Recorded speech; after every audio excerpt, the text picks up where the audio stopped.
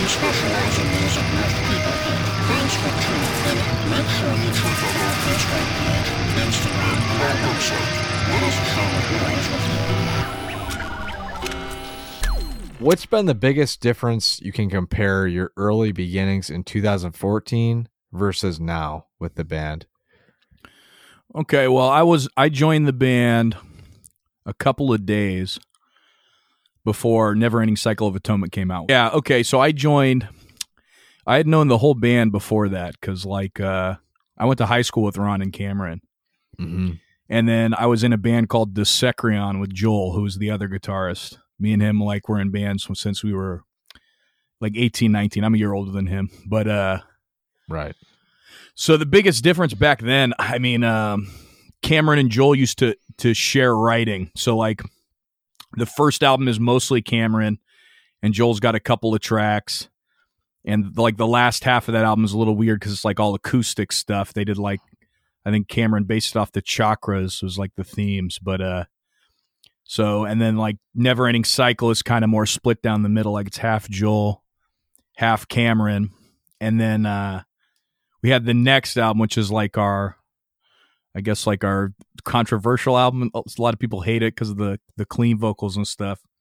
Right. But that one's mostly Joel song, music wise. But then Cameron wrote 2 of the 9 tracks, and but Cameron and his girlfriend at the time wrote all the clean vocals over that. So it wasn't like Joel wrote all the vocal melodies and stuff kind of deal.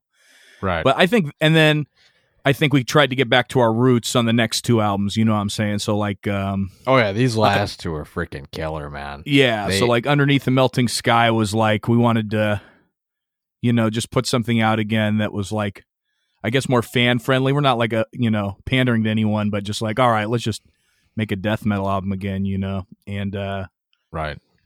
And then I think Clockwork was just, we really dumbed it down for Underneath the Melting Sky. If you listen to those tracks, it's not any mind-blowing musicianship. We really tried to take it back a notch. You didn't want to be crazy for the sake of being crazy. I don't get that, man. Me, I listen to shit, I'm holy fuck, man. It doesn't matter what album it is. I'm a guitar player myself, so I'm where the fuck did these guys learn how to play? It goes, I think a lot of Tech Death goes back to Necrophagus, man, because they really came out with it so far before everybody else, man. And that's what, I remember at high school, actually, Cameron and Ron were in a band called Vaginal Discharge, which was basically it was a Tech Death band before Tech Death, but more in the origin aspect of it, or really techie, hard to comprehend riffs. You know what I'm saying? Right. Cameron's got he's got some recordings of that stuff. If you ever want to go back and look at it, but it's been a long time since I've heard any of that stuff. But, and then me and Joel were kind of more into decap back then, that kind of thing. If you listen to Secron, you can tell it's more that style, a little more old schooly sounding. You know what I'm saying? And so I don't know. Yeah, going back to the original thing, I think the biggest difference between now and then, I think we kept a lot of signature sound stuff, synth layers and clean guitars over dirty guitars and stuff like that. But I think our ideas are more focused songwriting style wise. Cause I think especially, man, if you listen to Liberation Through Hearing, I'm not trying to say anything bad about how we were before I joined, but a lot of those songs have 26 riffs in them, literally an alphabet. I'll go back and look at the riffs and the songs, and it's A through Z or A through A1, that kind of thing. Dude. And that's cool because that's what took the band off. It's good. They're good songs, but they don't translate well live because no one knows what's going on, and most people can't remember that many riffs, even if they're really into the band. Dude, my one buddy, he's yo, man, we should start writing really long songs. I'm yeah, I agree with that, but I don't want to make it a fucking noodle fest because you have to be careful. Yeah. Yeah. For me, I have an attention span that's very, I can play a set, but if the song is, 150 riffs, in 10 minutes, it ain't happening. So, yeah. But I mean, that's how it is. Like for me, like there's only a couple bands where they have super long songs that I actually listen to, like, and they're prog bands like Symphony X, Dream Theater, type dudes who, you know, I guess like there's a couple Blind Guardian songs, but you know what I'm saying? Like especially for death metal, dude, like name any successful death metal bands with like 15, 20-minute songs. Like it's not really a thing, you know, like it's cool. I like making an epic death metal song is an interesting idea, I think, but doing it in such a way where you have enough new interesting material that's cohesive and interesting for that long. Right. It's supposed to be like it's supposed to be like a visceral quick attack. I think that's like the energy is a lot of like the allure of death metal. So when you dissipate it into like, I think the other thing too, which is hard to come to terms with, is if you write a good riff, you can play it like 100 times, man. Like, yeah, you know, I definitely realized that because lately I've been writing more intricate stuff and I'm like, damn, I could play this all day and just mess with it. Whereas before I was like, you know, just getting by with like lazy riffs. Yeah. But yeah, you never get bored. Yeah. So. If it's a good riff, you can, like you said, variations on it and keep it going, you know, instead of stacking. Yeah. Instead of just stacking noodles. Yeah. But yeah, that's cool. So like old stuff versus new stuff. Yeah. That's the biggest difference. I think is cohesion. Right. Okay. So last time you guys were in town was, from my knowledge, was Tonawanda. And that was Buffalo, Rochester region. Mm-hmm. And I freaking missed it, and I'm pissed off because I was so pumped that whole week to go to that show, and it was just a letdown. I don't know what happened, but off of that, you know, do you guys think that you tour too much or too little, and would you like to change that in the future? No. I really like the amount that we tour. If we were somehow it was more lucrative or something and we like needed to be touring more, that would be one thing. But I'd say we go to the East Coast 1 to 2 times a year. And we usually do at least once a year, which I think is pretty good for us. I think another thing, I don't know if we're jumping ahead here, but another thing we're good at is putting out albums quickly. I mean, this time we're taking a little longer, but usually we put one out every year. And I just like our cycle of, that's good. That's very good. know, doing a you know, an American tour and an album every year. Usually we're pretty good about that. I always am super stoked to go on tour when we start, and I'm always super stoked to come home when we're done. And if everything's going well and we're in good spirits, you know, that's like a natural process that doesn't become, you know, stale. Dude, everyone fights, right? So it's not like everything's perfect the whole time, but like, you know, lately tour's been pretty good. We're pretty amiable with each other for the most part. I mean, 90% of the time. So I think we tour the right amount. I don't think, you know, we still sell merch when we go to town. There's more and more people who are coming to our shows. I think, you know, you could make an argument for either direction that scarcity is a good thing. And then you could argue that, well, you want people to see you, you know what I'm saying? Right. And that's why I kind of bring up that point is like, there's a lot of bands that I've talked to where they tour like, you know, half the year. And it's like, holy shit, man. Like, I don't know if you, like, personally, that would burn me out. And at the same time, like, I don't know if people would constantly come out to the shows, if that would, you know, draw less people. Because when I think of a band that, you know, I see them coming to town, you know, 4 times a year, I'm like, I'll just see them next time. But that's just a natural thing. And I love going to metal shows. I go to one like every weekend when, you know, when everything's up and going. Yeah. But that's kind of been me. So I don't know. Like from like my experience, one of the only bands, like we toured with Cannabis Corpse back in a while ago now. But so Landfill, he's in like Municipal Waste and Iron Reagan with a couple of those other dudes from like, cause we were touring with Mammoth Grinder too. And man, like Chris is from, I think they're guitarist singers, like a drummer in a thrash band, They do Swing of the Axe. What's the name of that band? Anyway, those guys are all in a whole bunch of different bands that tour all the time. Those boys were telling me they tour like 10 months out of the year. But I think for them, man, it's like it really is their career. You know what I'm saying? Like that's how they're making money. So there's not like, because like me, I work at a pizza restaurant when I'm home, and I love it, man. You know what I'm saying? Like I do it all the time. So, but I also live in California, where it's $1 trillion. So I live in the garage of my mom's house. You know what I'm saying? So it's not like it's gives and takes. I could see like, what if you don't have a place to stay when you're home? You might as well be out on tour making money if you can. You know, like I think it's just situationally depends on the person. You know what I'm saying? Yeah. I was actually going to move to California out of college, and, you know, I went there on vacation, and I'm like talking to people and, you know, rent and all this. I'm like, okay, I guess I'm going back home. Yeah, it's serious, dude. It's serious. It's not impossible. You get a roommate. Like my brother, he lives out of the house, but I save like $1,200 a month by not living on my own, you know? And like, I'm 32, man. Like, I'm cool with living with my mom's. It's cool to like get to spend time with her, and you know, it's good, dude. I'm not tripping. If I get married or something, you know, that's a different story. But oh boy, getting wrapped up in women, that might make the music career a little bit more. It's harder, yeah. Settled, yeah. Shit. So, what are 3 tips to make a band stay alive more than 5 years? Oh, okay. Man, I think the thing is, I would say, for me, you got to be kind of look at the band as a unit. So, like being forgiving and like willing to serve others, I think is important, especially if we're talking about being on tour.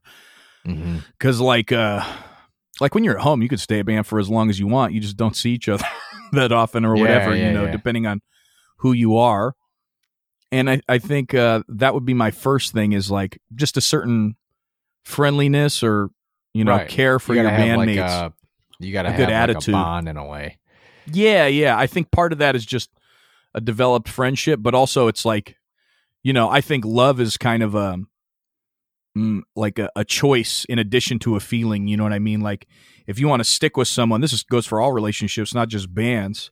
You have to choose to treat other people well, not just because you feel like it. You know what I'm saying?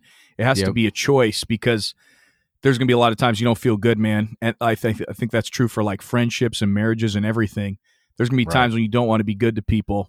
And when you're in business with other people, whether it's music business or not, that stuff's going to come out. Sometimes money's not going to be coming in. Sometimes, you know, bad things happen. You know, towers fall, dude. Sometimes you're driving and you get a flat tire or whatever. So yeah, and then you go, hey, where's that merch money? Oh, I spent that on beer, man. Yeah, whatever. You know, you have to remember that, you know, everyone else is dealing with the same struggles, and you being negative is going to make other people negative, and it's like a cycle. You know what I'm saying? So remembering to, I think, choose to treat people well. That's the main thing. I mean, 2 and 3, I would say 2 and 3 are just kind of auxiliary. Like 2 is you have to all want to do it. Like you talked about women just before, but like if you want to have a family and have kids, you can do that. But if your band doesn't make a lot of money, there's not a lot of room for both, you know? Like our band doesn't make a lot of money. You know, we're not like broke or nothing, but like we're not living in our own houses because of our band or something. So like if I had a family I had to support, you know, it would be hard for me to, hey babe, I'm going to go leave for 90 days and come back, you know, with not more money. You know what I'm saying? Like it wouldn't fly that well if we got a kid we're raising or something. So I think prioritizing, you know, your life to keep a band together, or if people want to go have a family, just replace them. I mean, I'm not trying to sound callous, but like having the main members and replacing people who aren't into the band anymore. You know what I'm saying? You have to be able to do that.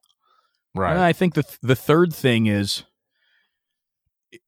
I don't know. I could pick a bunch of stuff, but what comes to mind first is do something. If you guys are all doing something that feels important to you, I think that matters. Cause like, if you're just like, we're just kind of doing it, you know, Right. If you don't feel like you're doing something that you're, has meaning behind it, that you're going to stick with, then you're not going to have the drive to do the other two things. You know what I'm saying? So that's different for everyone, man, because I think some people, have a crazed, feeling of, I really want to do this, when it's like, are you really doing something that you enjoy, or you just think you are, That's right. kind of or is it going to be like a phase, like yeah. So I feel like that's a big thing with people when they commit to a band. They're like, oh, this will last a year, so I'll join. But like people don't think past that. So bands that last that long. I have not asked this question to anyone yet, but that is a good one to ask. So I'm gonna start doing that more. So it's a good question. Off of that.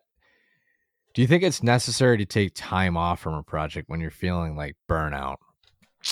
For us, I don't think that's a problem because we used to all live together in like the Campbell, San Jose area, which is like 45 minutes south of San Francisco. It's like the third biggest city in California after like LA and San Diego. I think we might even have more people than San Diego now, but it's like we used to all live in the San Jose area. And now Ron lived in Campbell, which was like a suburb outside of San Jose. Same with Cameron. Like I said, we went to high school together. But so we used to see each other, band practice weekly, writing sessions, that kind of thing. But Ron lives in Manteca now, which is like it's a growing town in the Central Valley, like an hour and a half east of here. And then Cameron lives in Oregon. He lives in Tigard, which is south of Portland. So we talk on the internet and stuff, but like most of our collaboration is done online. We just send music back and forth to each other. Yep. And then like before tour, we meet up for like a week to get tight. And you know what I'm saying? We don't have too much togetherness. So for us to take a break, and we don't go on tour too much either. So like, I don't think for us, we overdo this. Like the majority of my life is spent at home, not with the band. I do spend a lot of time with them at one time, for 40 or 50 days at one point, maybe once or twice a year. But I think that's the thing is like, I think that question is more important for like people who are touring 10 months out of the year and stuff. You know what I'm saying? And bands that,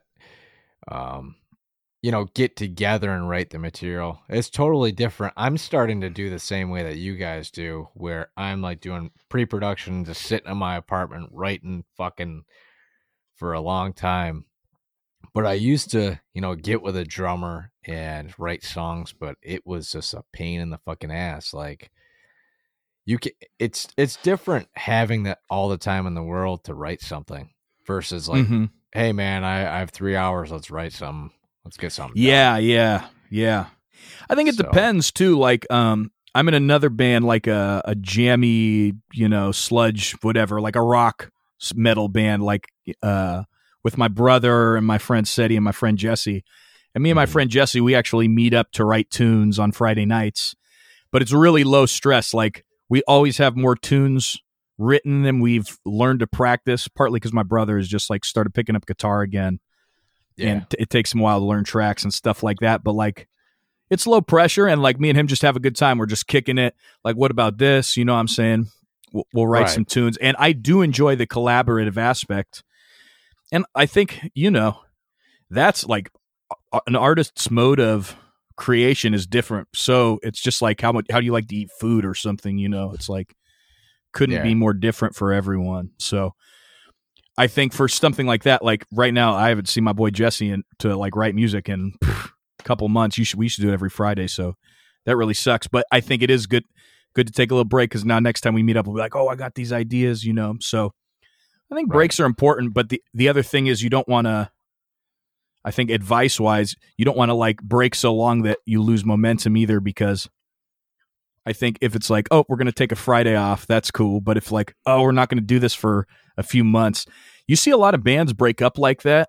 Like what the Mike Portnoy from Dream Theater is like, let's not tour for like 6 months, or like the dude from Blink-182 was like that. Whatever the singer, he was like, oh, I don't want to tour for like 6 months. Usually that means like, yo, I'm sick of being with you guys. Like, I need to be away. It's usually a symptom. That's a nice way to put it. Yeah, it's just a symptom of not enjoying yourself anymore, Right. But I don't know, like I've never been in that situation where like I'm touring all the time. That would wear me down too. Right. So this is a different question.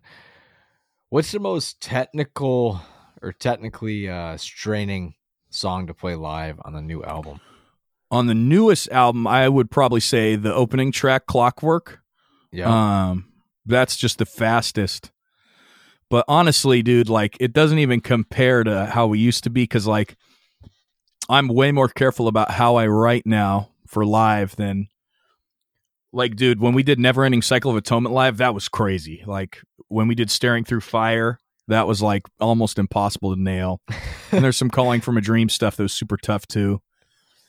But like the older material, man, was such a pain to nail live. And like I feel like sometimes we'd go on tour and it wouldn't be until like we're halfway in that we're starting to really like, because dude, the more notes you have, the harder it is to come across live. And like on the new album, I would have to say Clockwork, but we nail it pretty good, man. Like the newer stuff, I'm telling you, that's the cohesion thing, is like we're way more cognizant of what we can play well live, you know? Right. So after, honestly, all the songs, after I've played them 1,000 times, it's second nature. You know, I'm trying to enjoy the moment, look at the audience, you know, be grateful for being on stage and stuff. I would say like 1B to that would be Voyager. There's a section in there that's got some odd time signatures where I count it live, which is not what I usually do, you know, but it's the little tremolo picking before the chorus in the middle of the song. And, if I don't count it, I could easily get lost just by misfeeling. You just turn around, man. You just turn around. Nobody will know. Like, oh, Ron, where are you? You know, so turn the bass I would say down. Yeah, it's not really that technical, but just turn off the volume. Yeah, man. But so like I wouldn't even say like the fingers thing. That would be like, you know, the hardest part is the counting the, you know, 11/8 6/4 5/4 sequence type stuff, you know. Mm-hmm. Now when you guys do write stuff, is it on Guitar Pro or yes? Is it? Yeah, totally, okay. man. So like Guitar Pro, I've been using since I was like in 8th grade, man. Like Guitar Pro 4 back in the day, and me and Cam still use like Guitar Pro 5 because it's just the easy. It doesn't have all the, like the making. Like a mixer and all this other crap you don't need. You just need like a MIDI sequencer. Now, the one thing that's changed from before is I think we used to kind of write the Guitar Pros and then we'd send that to each other. Now what we do is we write a song in Guitar Pro and then we record it and send it so that we have a better idea of how the dynamic range is filled up by the instruments, because I think that's the biggest thing that you lose when you listen to a Guitar Pro version of a song is it always is going to take up the whole dynamic range. So you could have a super thin part that sounds full on Guitar Pro that will sound thin when you actually record it with guitars. Mm-hmm. And then like the really heavy stuff on Guitar Pro is going to sound like rah, rah, rah, but then like it has some balls behind like it. Power chords. One of my buddies has been pushing me to start writing with that because he thinks it's, you know, very helpful and blah blah blah. Uh-huh. And I've tried messing with it, and like the chords, they don't sound like full. I don't know if that's just me or like that is just because it's MIDI guitar. And basically you have to remember that Guitar Pro is not for performance. It's like a pen and paper, you know. Right. It's just so you come up with an idea and then you put it on there so that you don't forget any detail about it. And the thing is, I think what I feel really blessed about using Guitar Pro coming up is that it really teaches you duration. You know what an 8th note is, what a 16th, what a tripleted 16th is.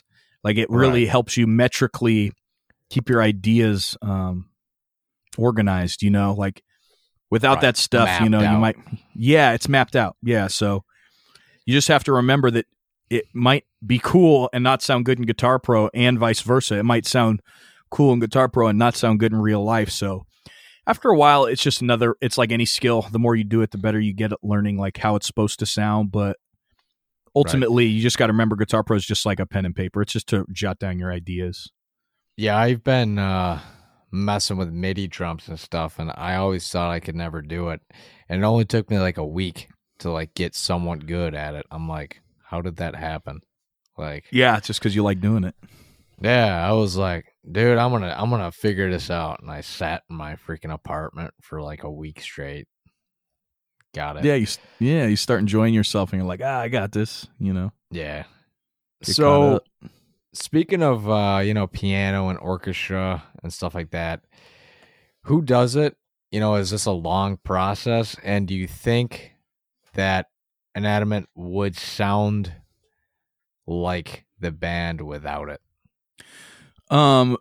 Whoever writes each song is who writes the orchestral parts, which on our last 2 albums was all Cameron. So I didn't write any orchestral parts. If there's like something I think is particularly dissonant or could really improve, I'll be like, what if we did this? And he might be like, yeah, but for the most part, it's all Cameron. For like, that is the notes section. Now, I would say to a fault, we really don't stress too much about the sounds when it comes to the album, because for the most part, dude, if you listen to our orchestral stuff, it's orchestral harp and strings and maybe some choir.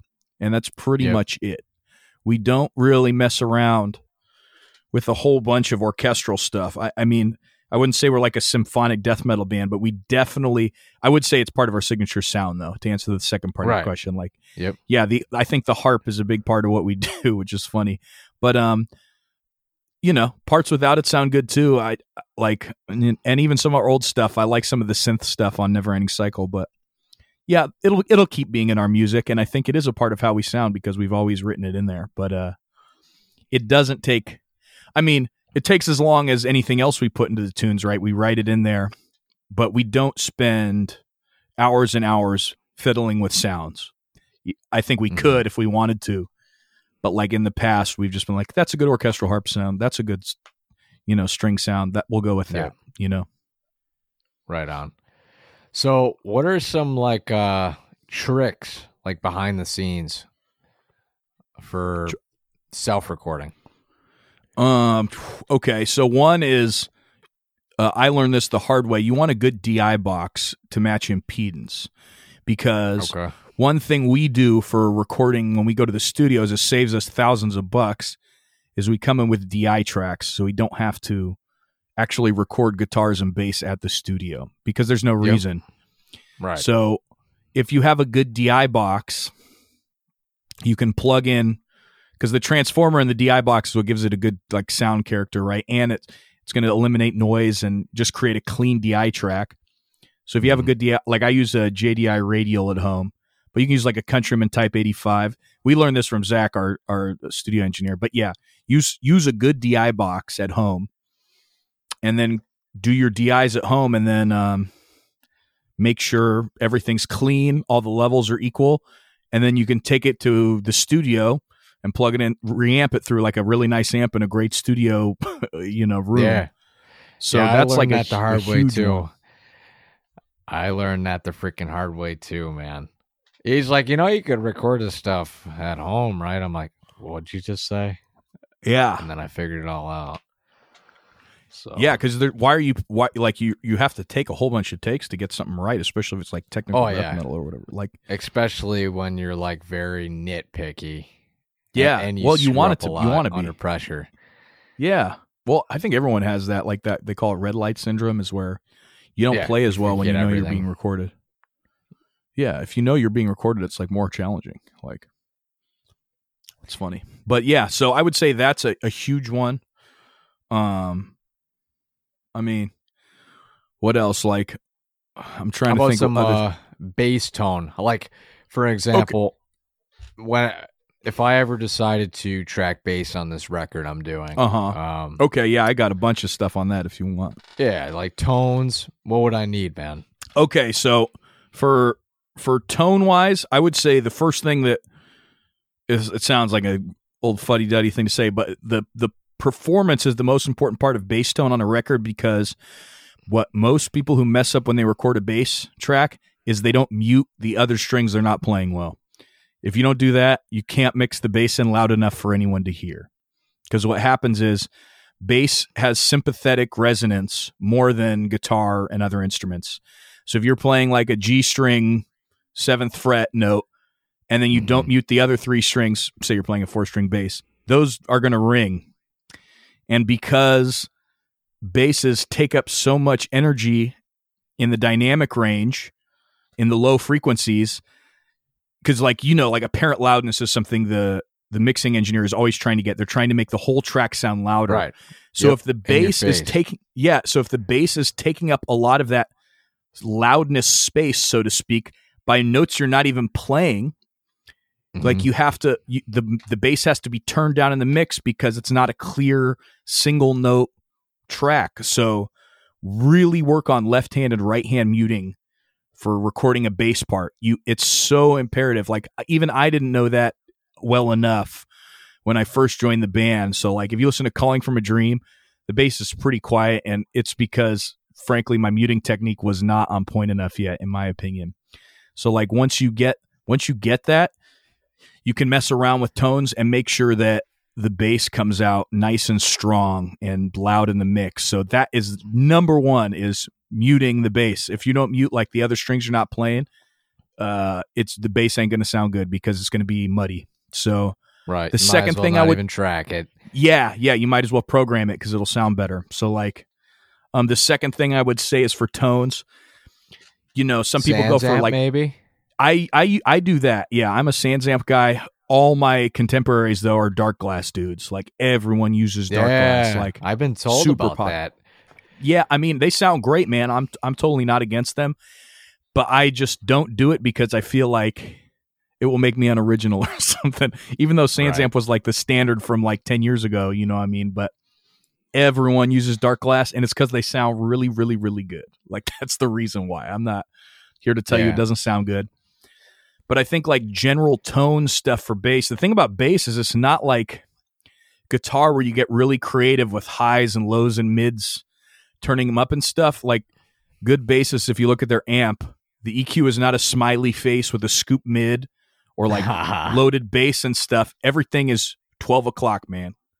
A good bassist will have his amp set up with almost no EQ because you want the bass to sound like the bass. If you scoop it, you're not going to be heard in the mix. No one's going to hear you. You're going to hear the guitars and the drums. Bass is going to be in the background.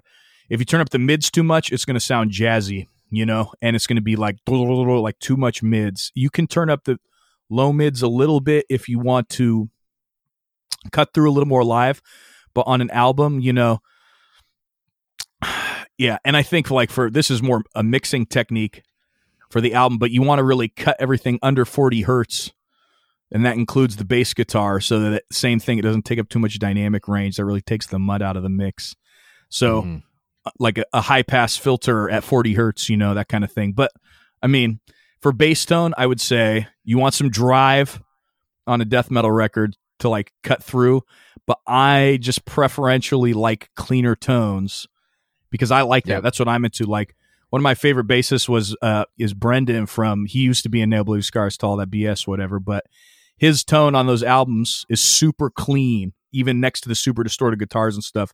And I love that like bridge, nasally, super clean tone, man. That to me is like awesome bass tone, even on a death metal or black metal or whatever kind of record, because that's how bass is supposed to sound to me. Like the Neural DSP, like ultra dark glass tones for drive tones, those are awesome, dude. Like I'm not saying anything bad about that stuff. Just to me, I prefer the clean tones. It's like a flavor thing. It's like orange versus grape It's kind of thing. What the hell's that band called? Holy crap! I'm gonna draw a blank here. I'm not gonna come up with it. Deer in headlights, but anyway,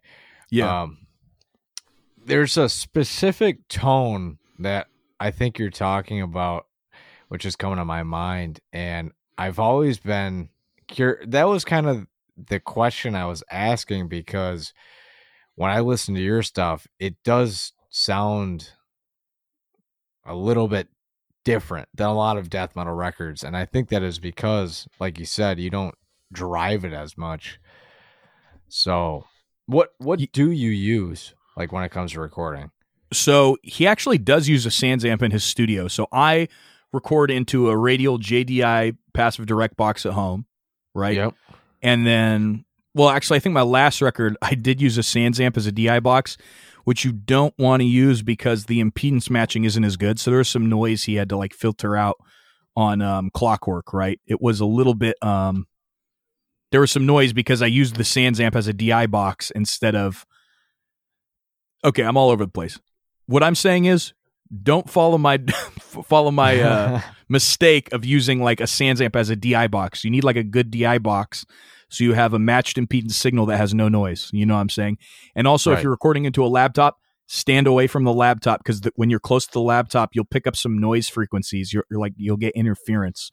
So record far away from the laptop. Yeah. You don't want to be right up next to the laptop because if depending on where you're plugged in, your guitar or your bass can pick up some like interference noise from the laptop. That could happen. So just get like 3-4 feet away. Don't like record right up next to the laptop. If it's a desktop, you won't have that issue as much, but it just happens with laptops for whatever reason.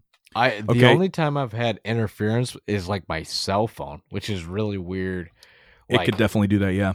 Especially close to the pickups, right? Well, no, like I don't know what the hell it is, but I don't know. One guitar of mine just makes noise when my fucking phone's next to it, and it's not from the pickups. I don't know what the hell's up with it. Yeah, I mean, all my basses and guitars do that if the phone is close enough to the pickups, but it's just like you get that the same thing when you like have your phone next to your radio in your car, right? The deep, whatever that, you know what I'm saying? So I think that's just cell phone frequency, like RF, like radio frequency. I don't know. That's all. I don't know about that stuff. But anyway, it's so like us. yeah, but like the setup for the bass, I mean, on the records, it's my DI track, and then he runs it through like a Sans amp, and he just kind of molds it from there. My tone's pretty dry, you know? It's like I play like an old school Ibanez SR 1205. It's like a 96 or 7 or something.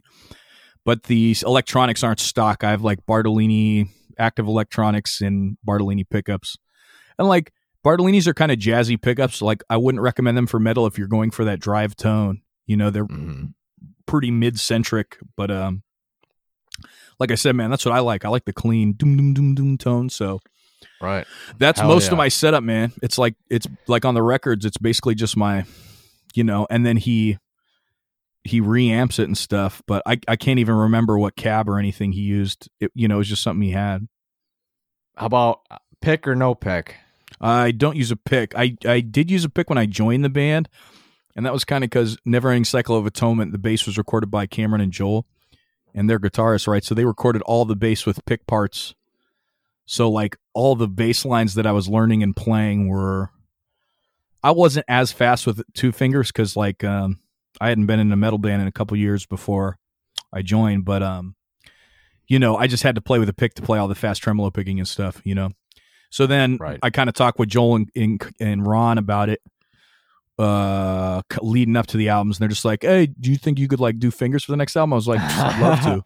Like, yeah, that sounds like a good idea, you know? Like, right. I play with fingers at home anyway, so, and then that became that. So I'm big finger guy, never go back. I mean, I think you hear bassists say this all the time, you should be able to do both. Like, you got to be able to know how to play pick, because I play guitar and like drums and keyboards too, but like bass is my main thing, and like I'm much more adept muting with my fingers. Which is like as I iterated in length. That, recording. You don't. Well, it depends on which genre you're going for, but no pick all the way. Yeah, I mean, you can use a pick for a good recording, especially for what we do, man, like death metal and thrash metal and stuff. Right. But like I said, the muting is so important, and it's a lot harder to get the muting right. You have to be way more left-hand based, I feel like. You know, you have to make sure if you're playing that low E, you got your fingers on the ADG, you know, and like it's a lot more challenging than like floating your thumb with your right hand on the E if you're playing an A string or stuff like that. So I just think it's easier to mute. Yeah. Gotcha. All right. Last question here. What makes you stay true to your music?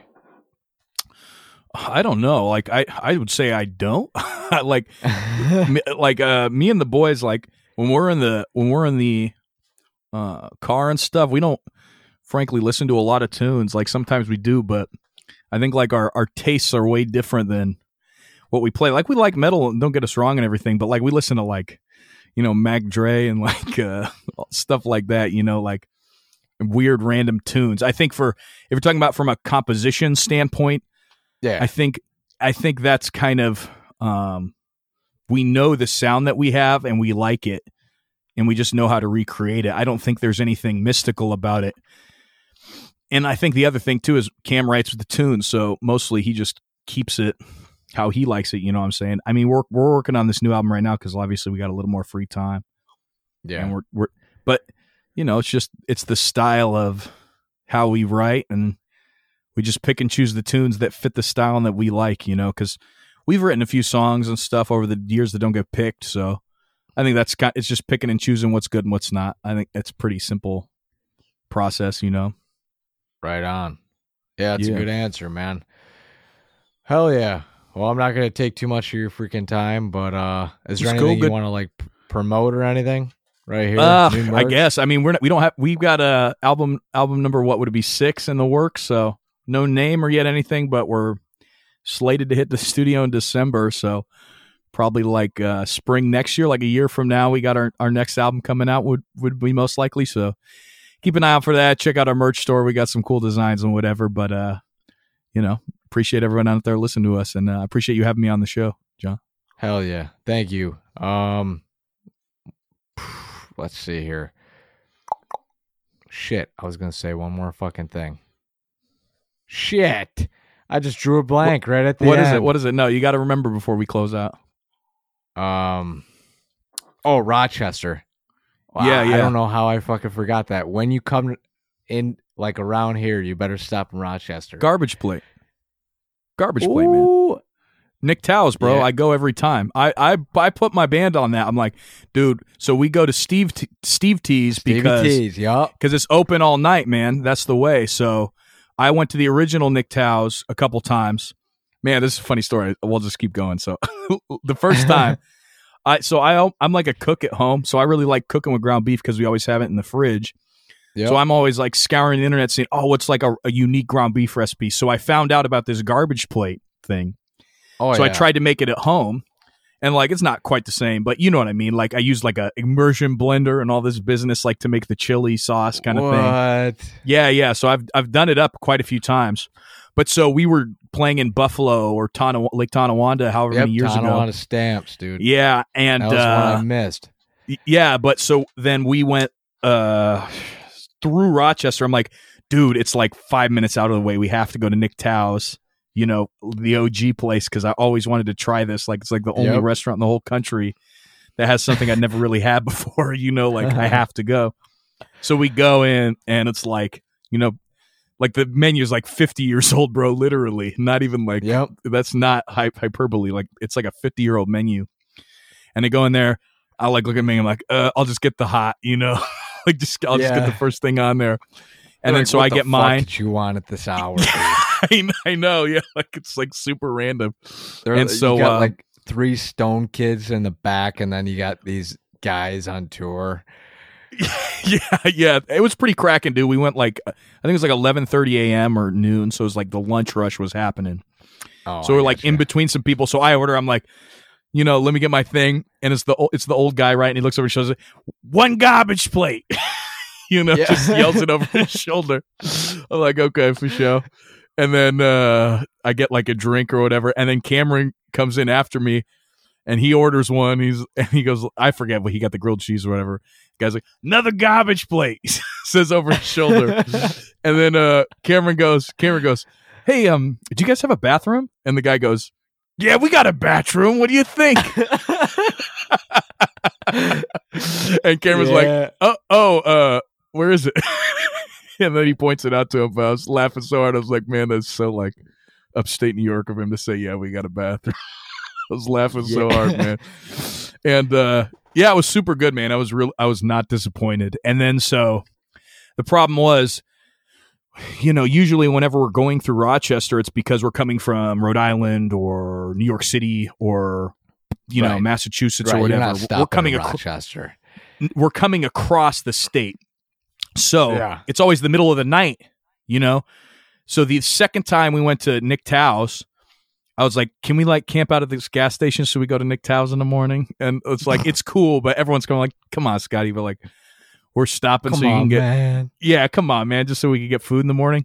They're not really tripping that hard because I don't usually like make that many requests, you know, but so then the next time I'm like, dude, there's another spot. Like it's open 24 hours. I'm pretty sure. So I had to like kind of figure it out, but Stevie T's, right, is open 24.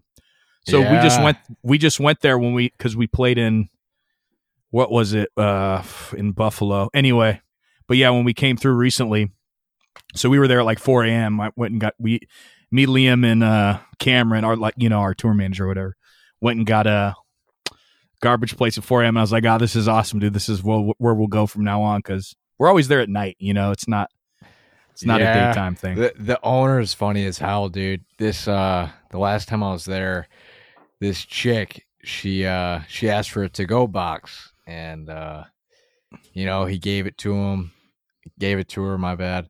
And he's like, you want a bag? And she's like, nah, I'm good.